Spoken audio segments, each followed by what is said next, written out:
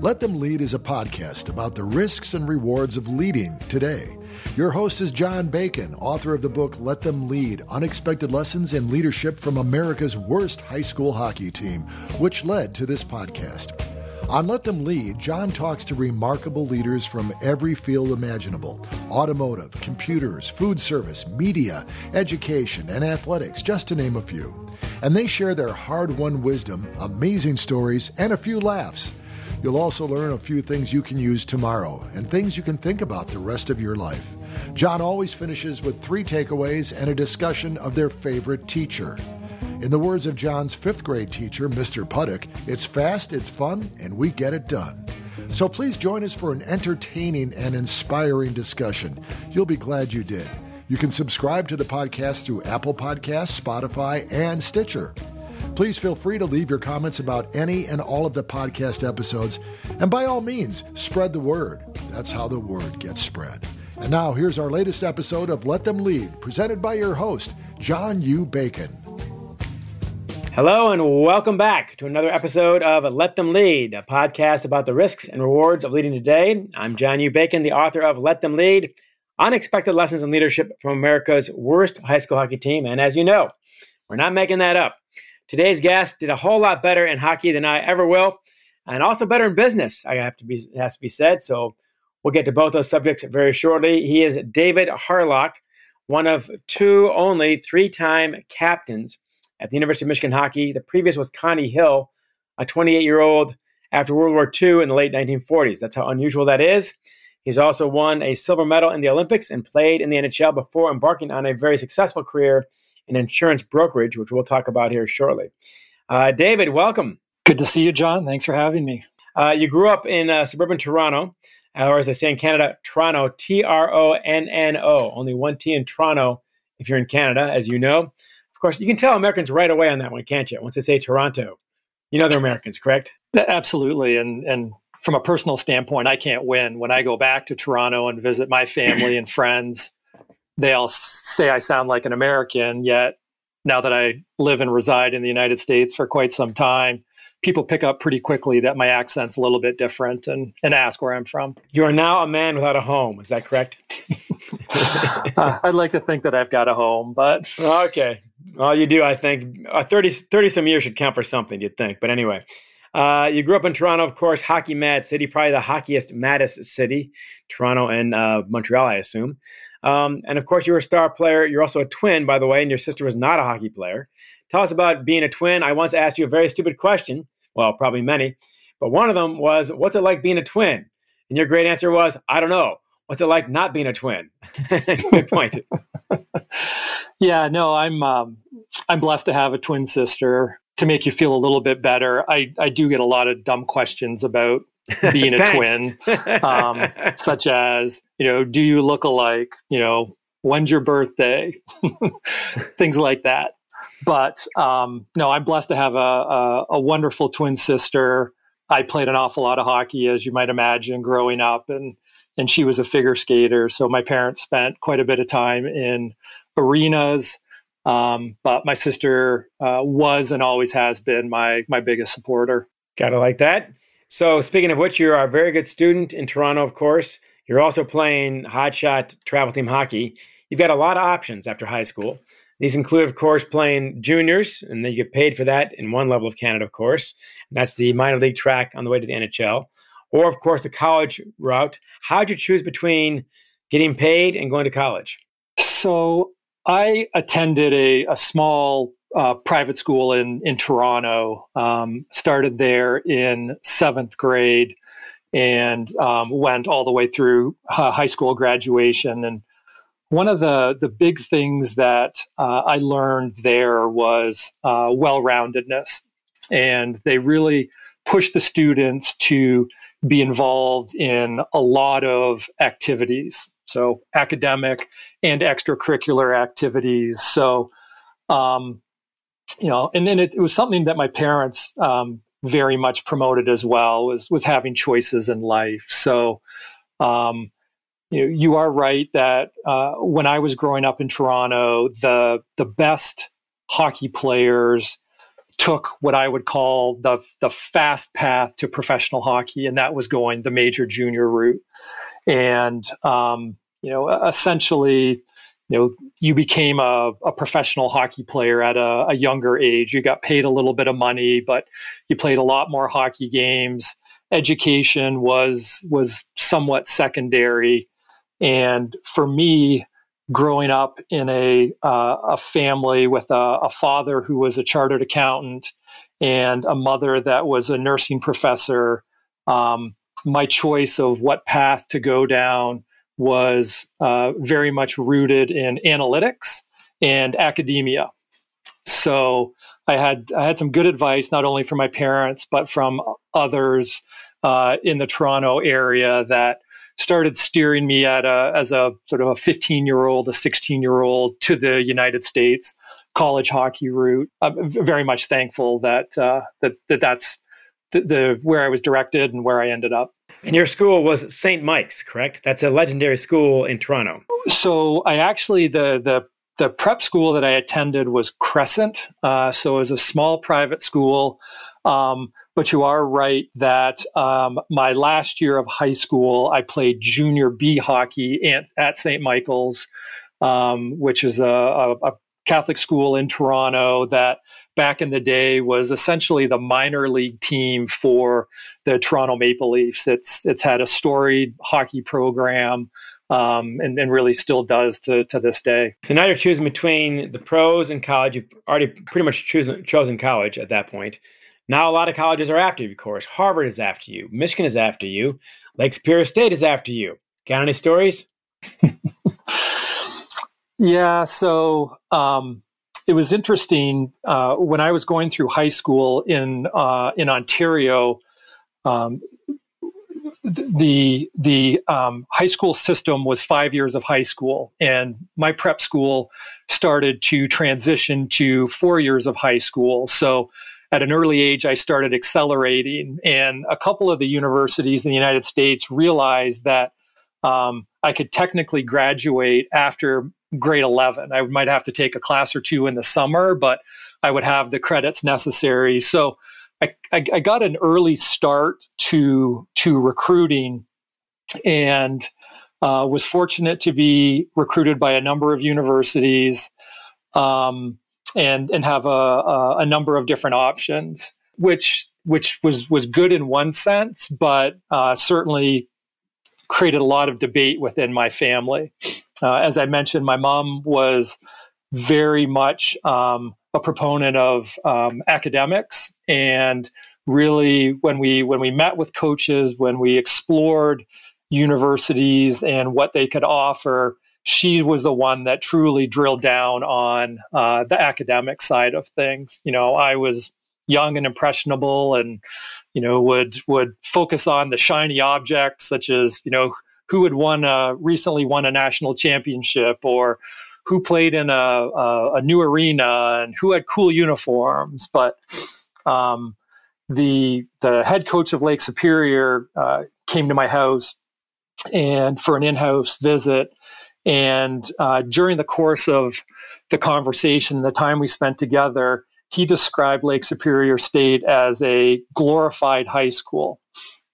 And I don't know that I picked up on it at the time, but the minute that coach and his assistant coach walked out the door, my mom looked at me and said, "You're not going to a glorified high school. You're about to graduate from high school. Why would I send you to another high school?" And I tried to refute that point, that Mom, they're one of the best teams in the country and they just won a national championship, but that fell on deaf ears. And that was a juggernaut, of course. Lake Superior State won, I believe, 2 national titles under Frank Anzalone and another one under Jeff Jackson, who followed him. And the great line in Sports Illustrated is, "Yes, we play like robots, but national champion robots," was the line that one of the guys used. Dougie Waite, your future opponent, of course, played for the Edmonton Oilers. They had a very serious program. So to dismiss them that quickly for other schools is really a testament to your mom's values on that one. And apparently her point sunk in, correct? Absolutely. Luckily, I, as I said, got sort of an early start in the recruiting process, so was able to narrow down my sort of my options and then the schools that I felt were the best fit for me relatively quickly. My final two choices were the University of Michigan and Cornell, and they had both been recruiting me for a few years. I liked a lot about both programs. The one thing that I wasn't certain about at Michigan was Red Berenson, the head hockey coach. I loved the players on the team. I loved everything that the school had to offer academically. I liked the direction that the hockey program was going in, but I wasn't certain about Red. And you've met Red before. He is a very direct person. He's very strong in his beliefs, and to a degree, it was frustrating to me because I would sit down with him and he would look me straight in the eyes and say, "David, it's an easy choice. Like, either you want to come to Michigan or you don't." Like, it was so cut and dry for him. But as I mentioned earlier, I was an impressionable 16 and 17-year-old at the time, and other universities were rolling out the red carpet. But Red truly knew that I was the type of person and player that belonged at Michigan. And to this day, I'm forever grateful that he really directed me to Michigan, and he ended up being one of the very best things that at the University of Michigan during my experience there. And of course, you guys are still close friends, and I would dare say he's been a lifelong mentor to you in many ways. He's very proud of your off-ice success as much as I think, if not more, than your on-ice success, which is a very Red Berenson approach to evaluating his players. So that's interesting. You get on a team, though, that is not Lake State. Lake State is winning national titles. Michigan is not winning national titles. They're fighting just to get into the NCAA tournament. And I recall at one point you guys go up to Lake State. It's a 6-hour trip, of course, in I-75 to a small town, Sault Ste. Marie, Michigan, not Ontario, about 1/4 the size of the Ontario version, right across the canal, of course, and the Sioux Locks. You guys get smoked on a Friday night. And tell us about that game and tell us about Red's reaction the next morning. That was my first trip up to Lake Superior State. And I remember skating around the ice during warm-ups and looking over at the Lake Superior State players. And it's probably the first time in my hockey career where I felt like I was a boy amongst men. Lake Superior's philosophy was to recruit older players, many of which were from Western Canada, sort of the prairies. They were 6'2", 210 plus pounds. Many of them had full beards. I could hardly shave at that time. I was 6'2", but 180 pounds, soaking wet. And I truly felt like I was going to get killed on the ice that night. And it, in many respects, it showed in our performance. We lost badly the first night. It was like 10-1, was it? It was brutal. It was bad. Like there was. I know it's double digits. Like I know they scored 10. It was. It was not even close. No, not even close. Not even by a touchdown, I don't think. No. To make sports. And I recall somebody told me at one point that at the end of the night, we knew their fight song. You heard it enough times. Absolutely. All right. You got shellacked by a bunch of men. And Red has got a young team at this point, trying to build this thing, trying to get it back to what it was when he played the next morning. Yeah, I mean, the conversation was really around, are we going to fight? Are we going to battle back? There was nothing that we could do that would change the outcome of the game the night before, but we could salvage the weekend by winning that night. In some respects, he attacked our manhood. We had a much better performance that night and eked out a win. And from my standpoint, it really was one of the important building blocks of the program. Red had been making strides each year since he took over the program. I think I was the 5th class that came in, and that was definitely an important milestone because they were, as you mentioned, an elite college hockey team. Definitely, the bus ride home had to be a whole lot happier that way. 6 hours.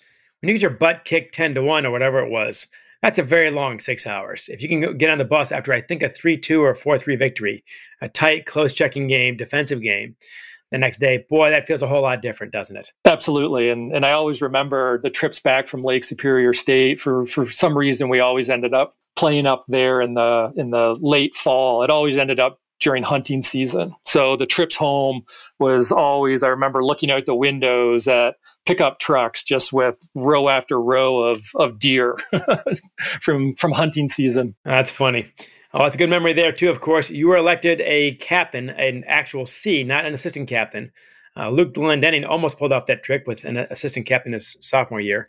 But 3 Cs, sophomore, junior, and senior year, that means at the end of your freshman year, when they vote for captains, you had outgoing seniors voting for a freshman to lead their team the next year. That's unheard of. Again, you and Connie Hill, a World War II veteran, 1947-48, somewhere in there when he's about 28, 29. He would never tell me his actual age, by the way, but I know he was a solid 7 or 8 years older than the average freshman, I believe.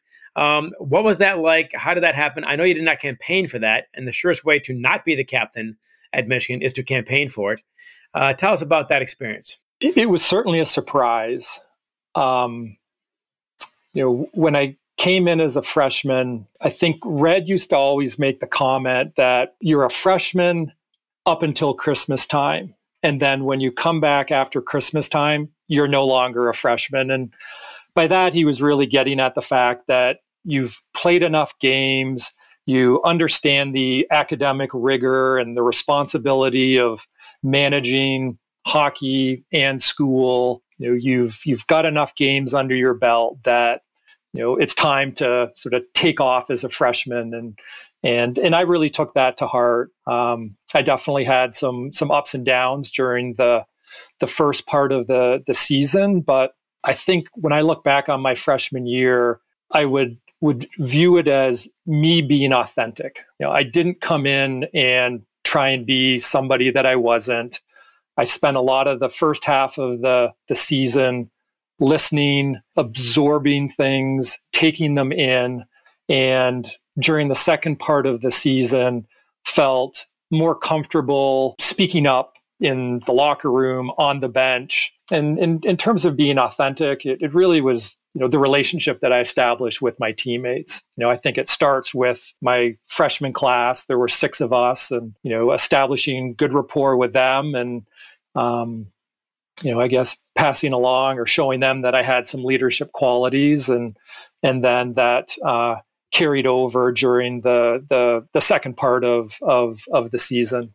But no question about it, it was a surprise. The players voted on captains at that time. And I don't know this in true certainty, but I suspect the coaches had final say. If the players were way off base, I'm sure they had a trump card that they could play. And I was fortunate to be elected as a captain with a senior. So my sophomore year, we were co-captains. And so I had someone with more experience, standing there right beside me and helping me kind of navigate those new waters. How does your role change from being a star player to being a captain? What's different about it? I mean, to me, I've always looked at being a captain as, in some respects, being a mentor, and in some respects, being a father figure, and in another respect, being sort of another sort of coaching voice. I've always felt that the strongest teams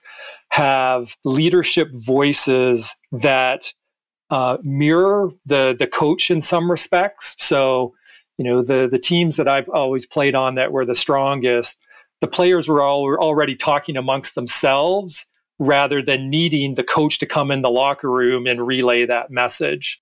For me, when I look back on my freshman year, there were definitely parts of it where I was really focused on myself and just trying to get my feet underneath me and feel comfortable. Starting certainly my sophomore year and my next 2 years after that, a lot of my focus was about the team and what needed to be done to make Michigan better, and making sure that all of the players on the team were properly aligned with the goals, objectives, Red's vision of the program, and that's not only on the ice but in the classroom, in society. So it definitely there's more responsibility, more of a burden, but I never viewed it that way. I always really enjoyed being in that position and helping out my teammates and ultimately helping Michigan. Well, you've hit upon some great principles there, David. No surprise.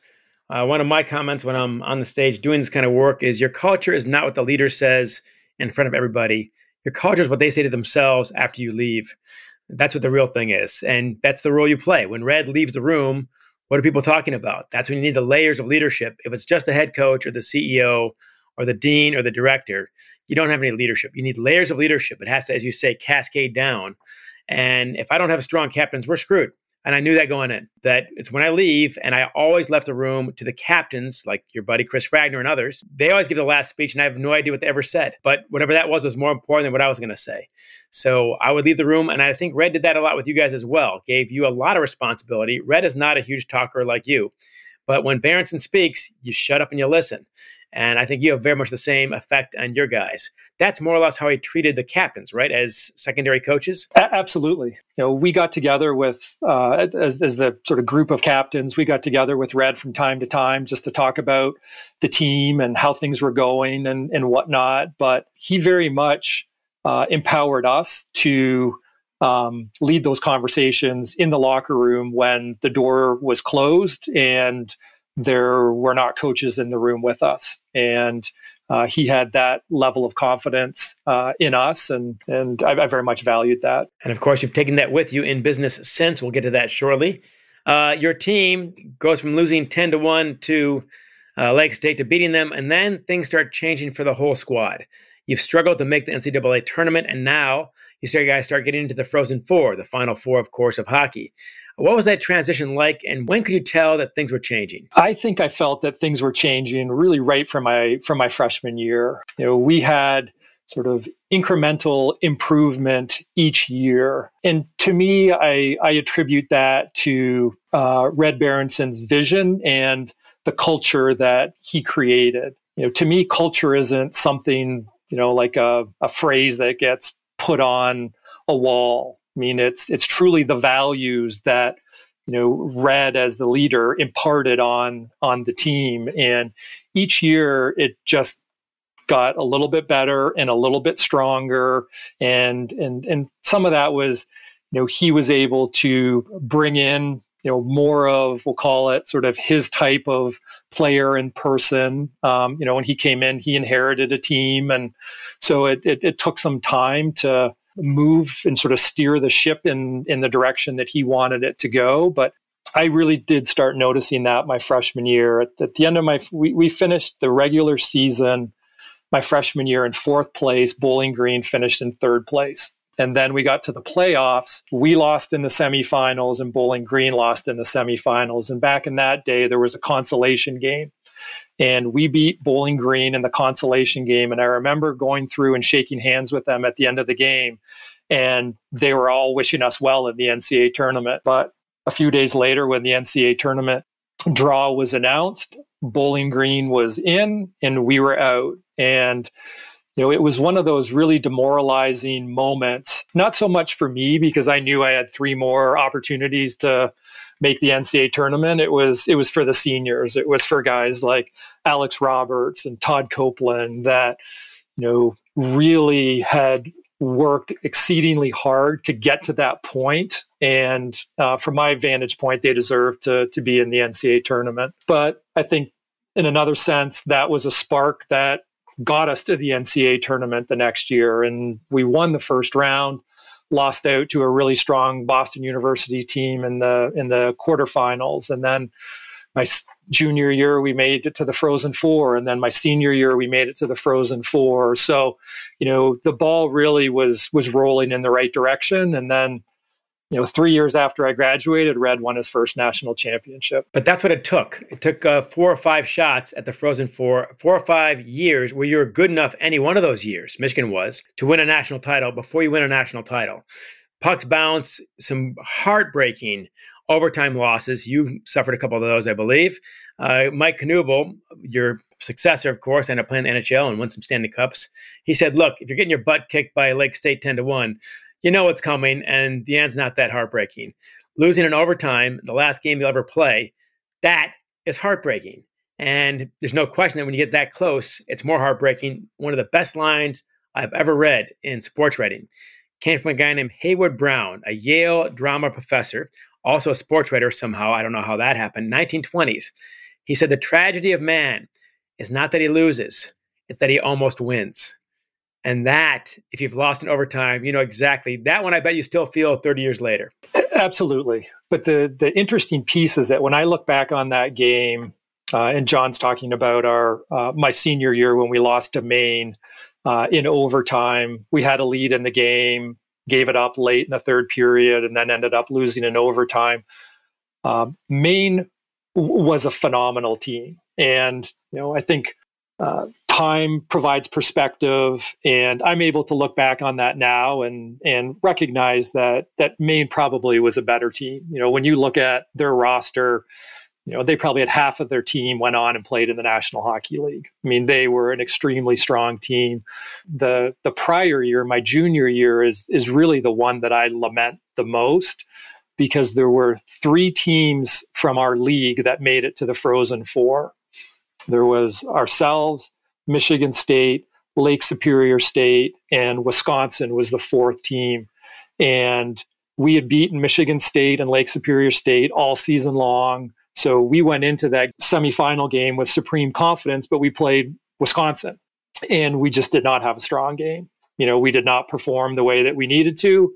I think we ended up losing 4-2, and Lake Superior State walked away with the national championship, and we'd beaten them all season long. So that was the one where I really do look back and think that and believe that we were the best team in the Frozen Four. We just didn't perform the best when we needed to. Those are the ones that hurt more. I've done both as a player and coach, of course. Yeah, if the better team wins, okay, we could have won. That hurts a little bit. The one that I'll never forget is my last game as a head coach, when damn it, I knew we were better, and everyone knew we were better, and we outshot them 2-1. And here's the worst part, Harley. I'm still ticked off 20 years later. Berenson warned me about this. Red Berenson, 1962, before I was born, he lost the Final Four himself against St. Lawrence, a team they should not have lost to. They're much better. One shot, he hit the inside pipe, it comes out, and that's when he says, that's when you know you're screwed and you're not going to win. And he says it's supposed to get softer over time, and it's only gotten worse. So sorry, kids out there, the bitter losses become more bitter over time. So let's skip that topic. We're done with that for now. You go on, of course, to play minor league hockey, but then you went right away to the Canadian national team. Another choice you made, which is not necessarily the fastest route to the NHL. But that was an experience that you would not trade for much, I don't think, playing for Team Canada. That's correct. For me, as you mentioned, growing up in Canada, boys essentially were born with hockey skates on. And nowadays, I would say that boys and girls in Canada are born with hockey skates on. I can't say that my dream was always to play in the National Hockey League, because that's just not the truth. I remember always spending time between Christmas and New Year's watching the World Junior Tournament, wherever it was. And so that's 20 and under players compete in a tournament, and it moves around from country to country each year. But I always remember being just mesmerized by that. And then I started paying more attention to the Olympics. And the 1988 Olympics was hosted in Calgary. And I remember, because it was a closer time zone, I remember watching a lot of the Olympic hockey games, especially the ones that Canada played in. At that time, that really became my goal. I thought about how cool would it be to represent my country, not only in a World Junior Tournament, but ultimately in an Olympics. Which you did do, by the way. While you're at Michigan, you get a few weeks off around Christmas every year to play in the World Junior Tournament, I believe twice? I played in it once. My sophomore year. Canada, hockey is Canada's national sport. I mean, I think technically lacrosse was the national sport originally, and then over time with the popularity of hockey, lacrosse is now our summer national sport and hockey's our winter national sport. But all kinds of attention gets focused on hockey, and in Canada we hadn't won a medal in Olympic hockey in quite some time. And so the 88 Olympics really provided a spark inside of me to pursue that goal. And as you mentioned, I was fortunate enough to be able to play in the World Junior Tournament my sophomore year in college. That was sort of one of the few arm wrestling matches that I had with Red, because I had to actually step away from the team. The way the Canadian system works is that you had to go. There was a sort of a camp in the summer where they invited a bunch of players, and an evaluation took place then. And then they narrowed that list down during the course of fall play and invited a select group to a second tryout in December. And in order for me to do that, I had to miss a home series against Lake Superior State. Ooh, big one. Red and I had a lot of discussion around that, and I was a captain of the team, but it was something that I really was passionate about and wanted the opportunity. And Red's position was that they already know who really is on the team. Like, you shouldn't even need to go and try out. They should be able to tell you. And I didn't feel like I had that kind of clout to pull a power play on the Canadian Ice Hockey Federation. So, but I was fortunate enough to be able to play in the World Juniors that year.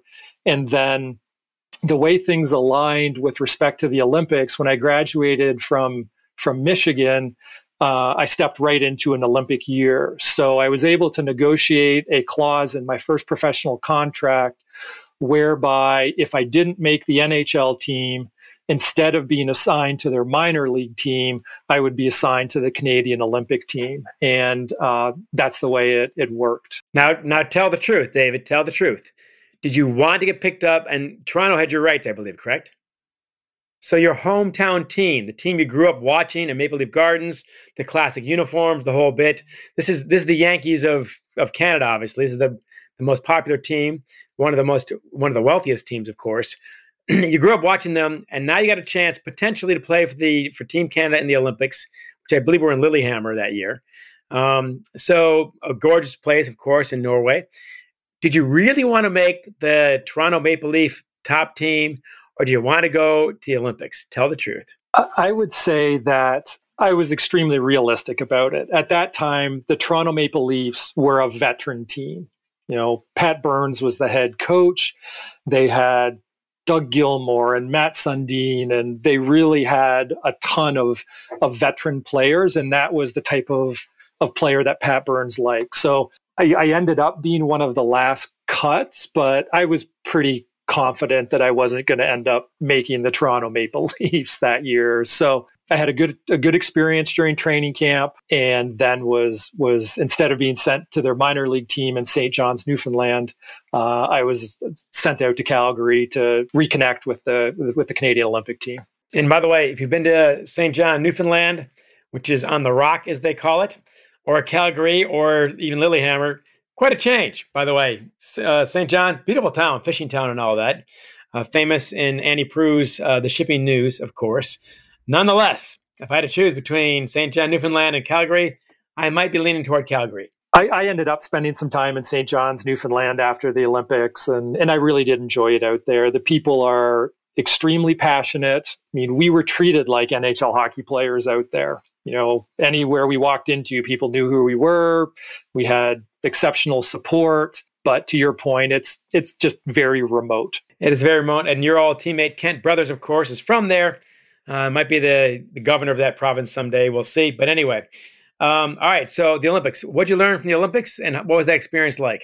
So I found out that I made the Olympic team probably 3 days before we left to fly over to Lillehammer for the Olympics. I wasn't one of those people that had a guarantee that I was going to be on the Olympic team. It truly was a tryout sort of throughout the fall season, and we played games all over the world. We played in all across North America, from big cities to small fishing villages to small farm towns in the middle of the prairies. I loved the experience. It's to me, it was a little bit of like my study abroad. I have a daughter that's a sophomore at the University of Michigan, and she's talking about study abroad during her junior year. And I obviously didn't have that luxury in terms of being a student athlete, but I look at my Olympic years, a little bit of my study abroad year, where I got to travel all over the world. Just tell her to make the Canadian Olympic team. All set. Boom. Done. You're welcome. Exactly. But it's as I said, I didn't find out until about 3 days before that I was actually had made the team. And then it's just a whirlwind after that. We had been over to Lillehammer. They had a pre-Olympic tournament there in the fall. So we had played in the two arenas that housed the hockey games. We had lived in the Olympic Village. We had eaten in the cafeterias. So there was some familiarity there. But when you get over there, you truly get wrapped up in this sort of small little bubble. And we played every other day. On the off days, we would practice, have meetings, rest and relax, prepare for the next game. And it truly was just all about that next day, that next game. It's on my bucket list to go back to a Winter Olympics as a spectator, to truly be able to appreciate and experience everything, because as a team, we were able to go to the opening ceremonies.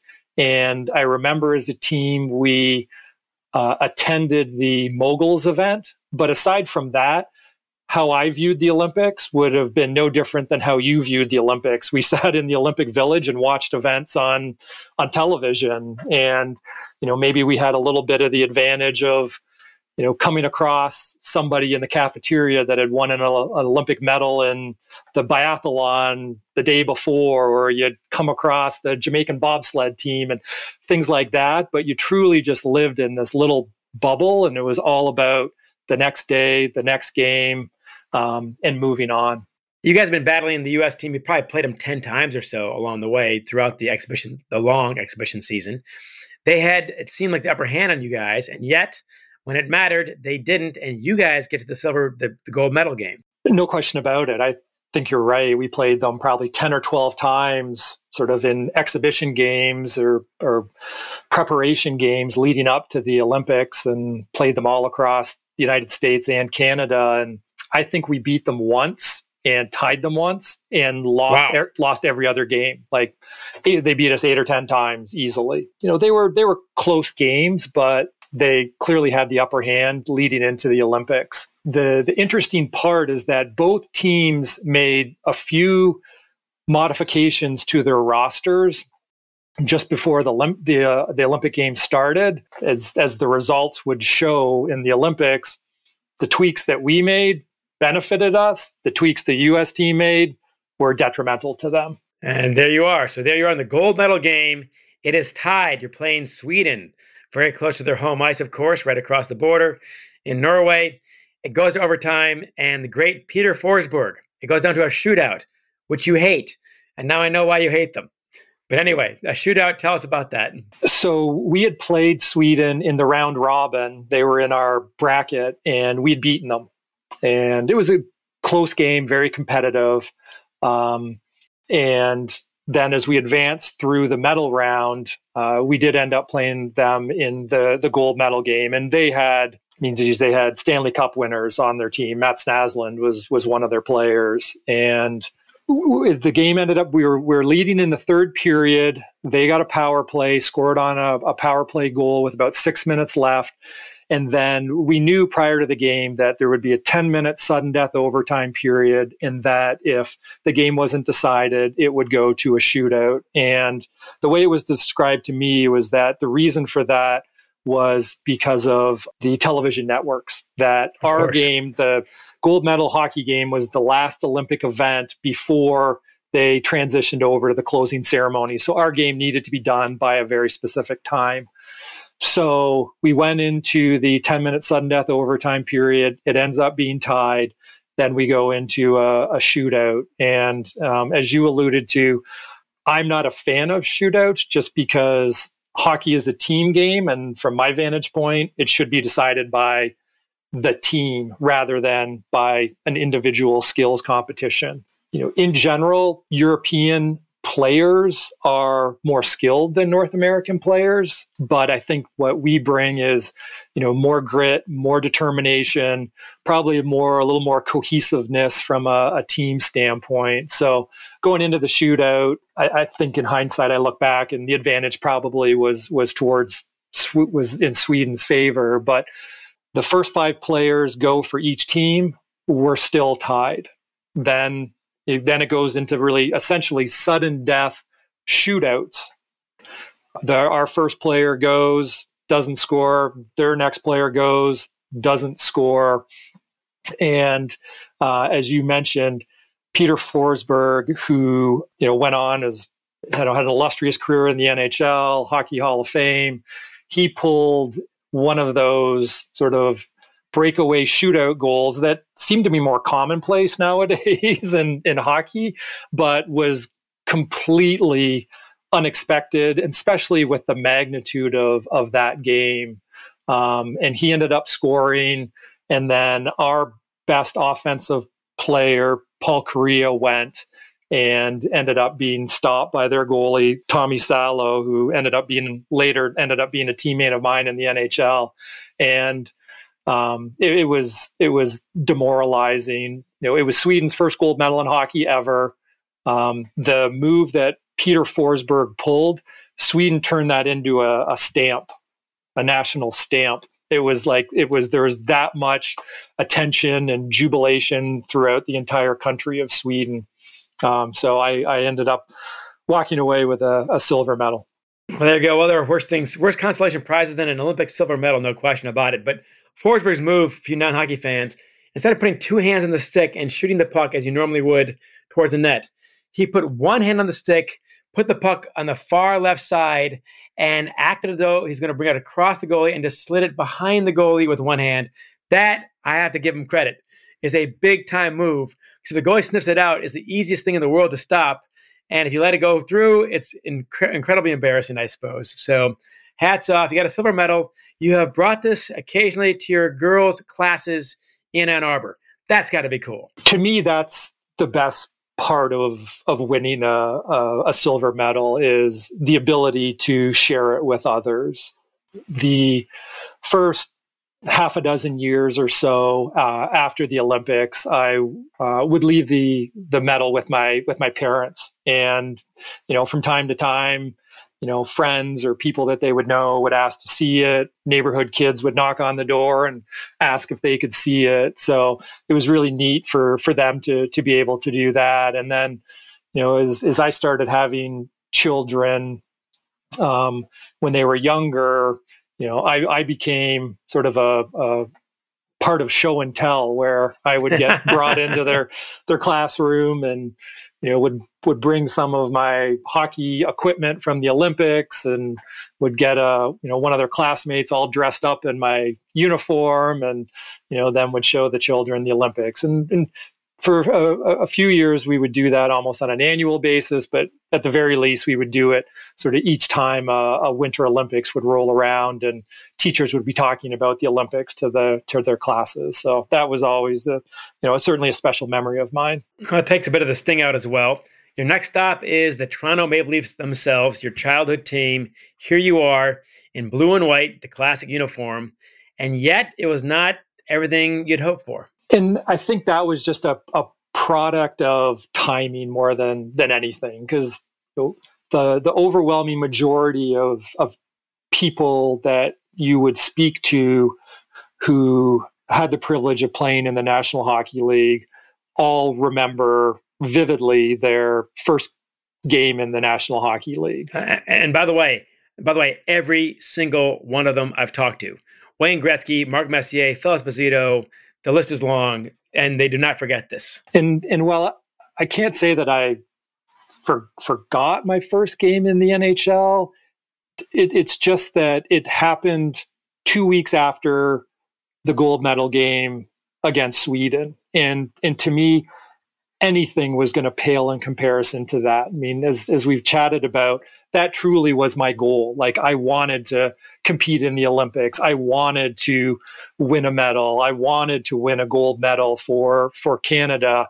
And so to be in that environment and then 2 weeks later, sort of transition into playing my first National Hockey League game, it didn't resonate with me to the same extent as the gold medal game. That's interesting. And then, of course, you still played on 200 some games for the Maple Leafs, the Washington Capitals, the New York Islanders, the Atlanta Thrashers. A good run, to say the least. But by the end, were you ready to do something else? Absolutely. One of the best pieces of advice that I was given when my professional hockey career started was that I couldn't use my degree and experience at the University of Michigan as a crutch. That if I wanted to be successful in professional hockey, I had to find that same level of desperation to succeed as a lot of the players that I was competing against. That is interesting, by the way, because the guys you're going against might have been high school dropouts. They're from Flin Flon or wherever, and this is it. If they don't make it, they're going back to the mines or the farms or the factories. This is their one shot. Correct. So you're going against that.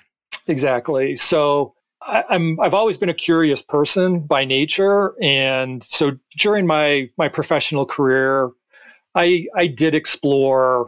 Would spend time either during the season or during the off season exploring what else was out there and what might be next after my hockey career ended, because I knew my hockey career, there was a finite or a specific timeline to it, and it wasn't going to be that long. I had a good run in professional hockey. My body started to fail me at the end, and surgery started to pile up, and then earlier in my career, I was content with spending time in the minors, climbing that mountain to get to the NHL.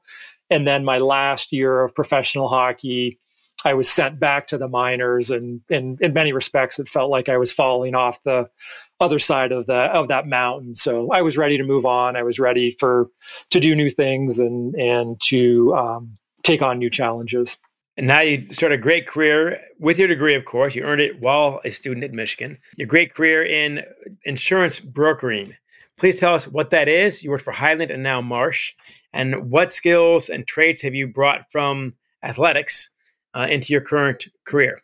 So I work at Marsh McLennan, and we're a large publicly traded company. The area that I focus in is risk management and insurance. So I work with businesses to help them analyze and evaluate their risk, whether it's people risk or product risk or financial risk. And there's a number of different ways of handling that and managing that. But in general, I'm a sort of a consultant and help businesses protect themselves. It's something that if you had told me that when I graduated from the University of Michigan that I would end up in the insurance world and in a sales position, I would have told you that you were crazy. But I truly love what I'm doing. I think that one of the things that I've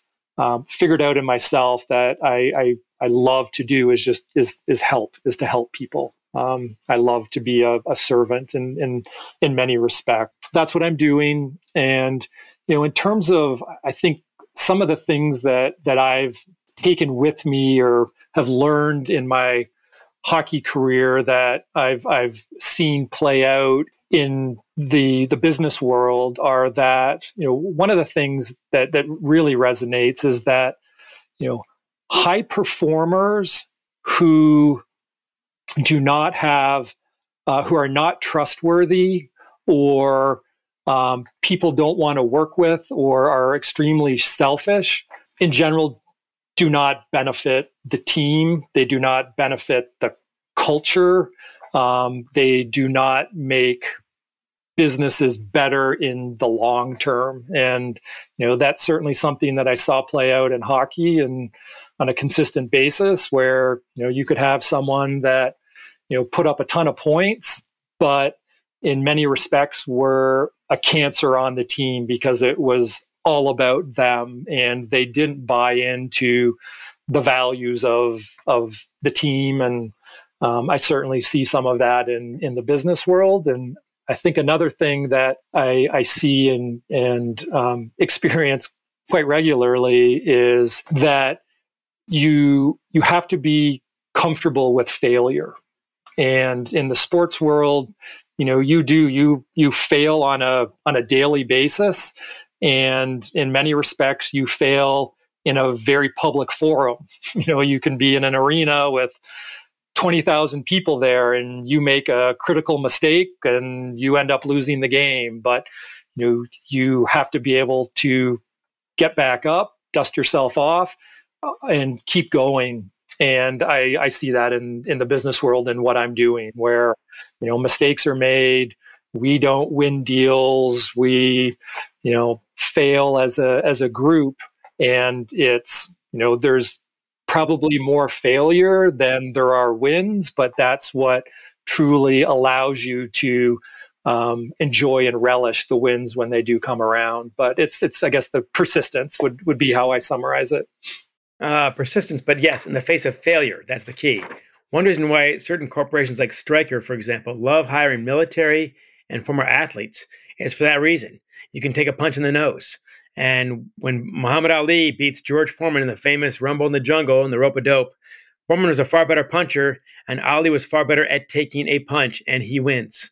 And man, if I had to choose between a puncher and a guy who can take a punch, I'll take the latter. And I know what I'm talking about. I'll leave it at that. These are great lessons, by the way. I'm taking my usual scan of notes here during our conversation. I'll boil it down to three things and ask you one more question. One, as far as leadership goes, one of the easy keys is listen before you lead and be authentic. It's easy, but it's simple, but it's not necessarily easy, I should say. I love that one, of course. High performers without team spirit cost you more than they're worth. Team spirit goes a long way. Focus on the team. And the third thing, of course, I love this one too, be comfortable with the failure. I'm now the father of an 8-year-old who does not like failing, it turns out. And I keep on telling him, look, pal, you're not going to play the song right the first time. You're not going to win the first hockey game. You're not going to hit the ball every time. You have to get over this. And that's one of the biggest things is those who don't quit. I told them there are a lot of better writers than I was in my program, but I'm still writing. So I guess I'm still here. There's a lot to be said for keep on coming back. So I love that. Last question, Captain Harlock, as I often call you. And by the way, one more bonus I'll say this one for the very end. Who was your favorite teacher? So I will say that I've been fortunate to have a number of wonderful teachers and mentors. But there's one, his name was Terry Bidiak, and he was my high school gym teacher. And he was a big, burly, sort of Romanian man, big chest, bushy mustache. And as I mentioned earlier, the private school that I went to, we had uniforms that we had to wear. So we would scurry down to gym class, and then when gym class ended, we'd have to get our uniforms back on. And he would always say to us in this sort of thick accent, he would say, look sharp, feel sharp, babies. And as he would sort of send us off back to class. And he ended up being one of my soccer coaches as well. And sort of his phrase would sort of transition to look sharp, feel sharp, play sharp. But the lessons that I really took for that, and it still sticks with me to this day, is that, there's only so many things that we have to control. And, your appearance and being put together and paying attention to the details really matter. And, that's something that I always really appreciated about him. And his delivery was kind of in a humorous way, but it clearly stuck with me to this day. Look sharp, feel sharp, play sharp. Love that one, of course. It's amazing how that's about 30 some years ago. You still remember the guy. That's pretty impressive, of course. One last kudo for my friend David Harlock. He's also a skilled marathoner. He's done very good work at the New York Marathon, the Boston Marathon. But I believe your greatest accomplishment as a runner was dragging my butt around for about 20 miles, about 10 times or so before I ran my fake marathon of 5 hours around Ann Arbor. I will always be indebted. They say your character is what you do when you think no one's watching. I guarantee you, you're dragging my butt through Gallup Park and all the rest. Nobody's watching, David. There's no Olympics. There's no NHL. Guaranteed that. And you did a wonderful thing there. I'll always be in your debt for that. So thank you for that. And a great talking to you, as always. It's been a privilege. It was a privilege running a few miles with you that day during your marathon, and I feel fortunate to have you as a friend. So thank you. Well, you're very kind. That's on the record. You realize this now. So just so you know. So anyway, my guest has been David HARLOCK, three-time Michigan captain, Olympic silver medalist, NHL star, and of course, now a star in business as well. You are listening to Let Them Lead, a podcast about the risks and rewards of leading today. I'm John U. Bacon, the author of Let Them Lead, Unexpected Lessons in Leadership from America's Worst High School Hockey Team. And of course, that is not a joke. Please tell your friends, leave a review, subscribe to our podcast, and we'll keep it going. Captain, once again, thank you. You're welcome. Thank you, John. You've been listening to Let Them Lead, a podcast about the risks and rewards of leading today, with your host, John U. Bacon, author of Let Them Lead, Unexpected Lessons in Leadership from America's Worst High School Hockey Team. We hope you enjoyed this episode, got a few laughs, and picked up some insights you can use tomorrow and think about for years. Please feel free to leave your comments about any and all of the podcast episodes, and by all means, spread the word. Please join us again for another fun, fast, and fulfilling serving of Let Them Lead.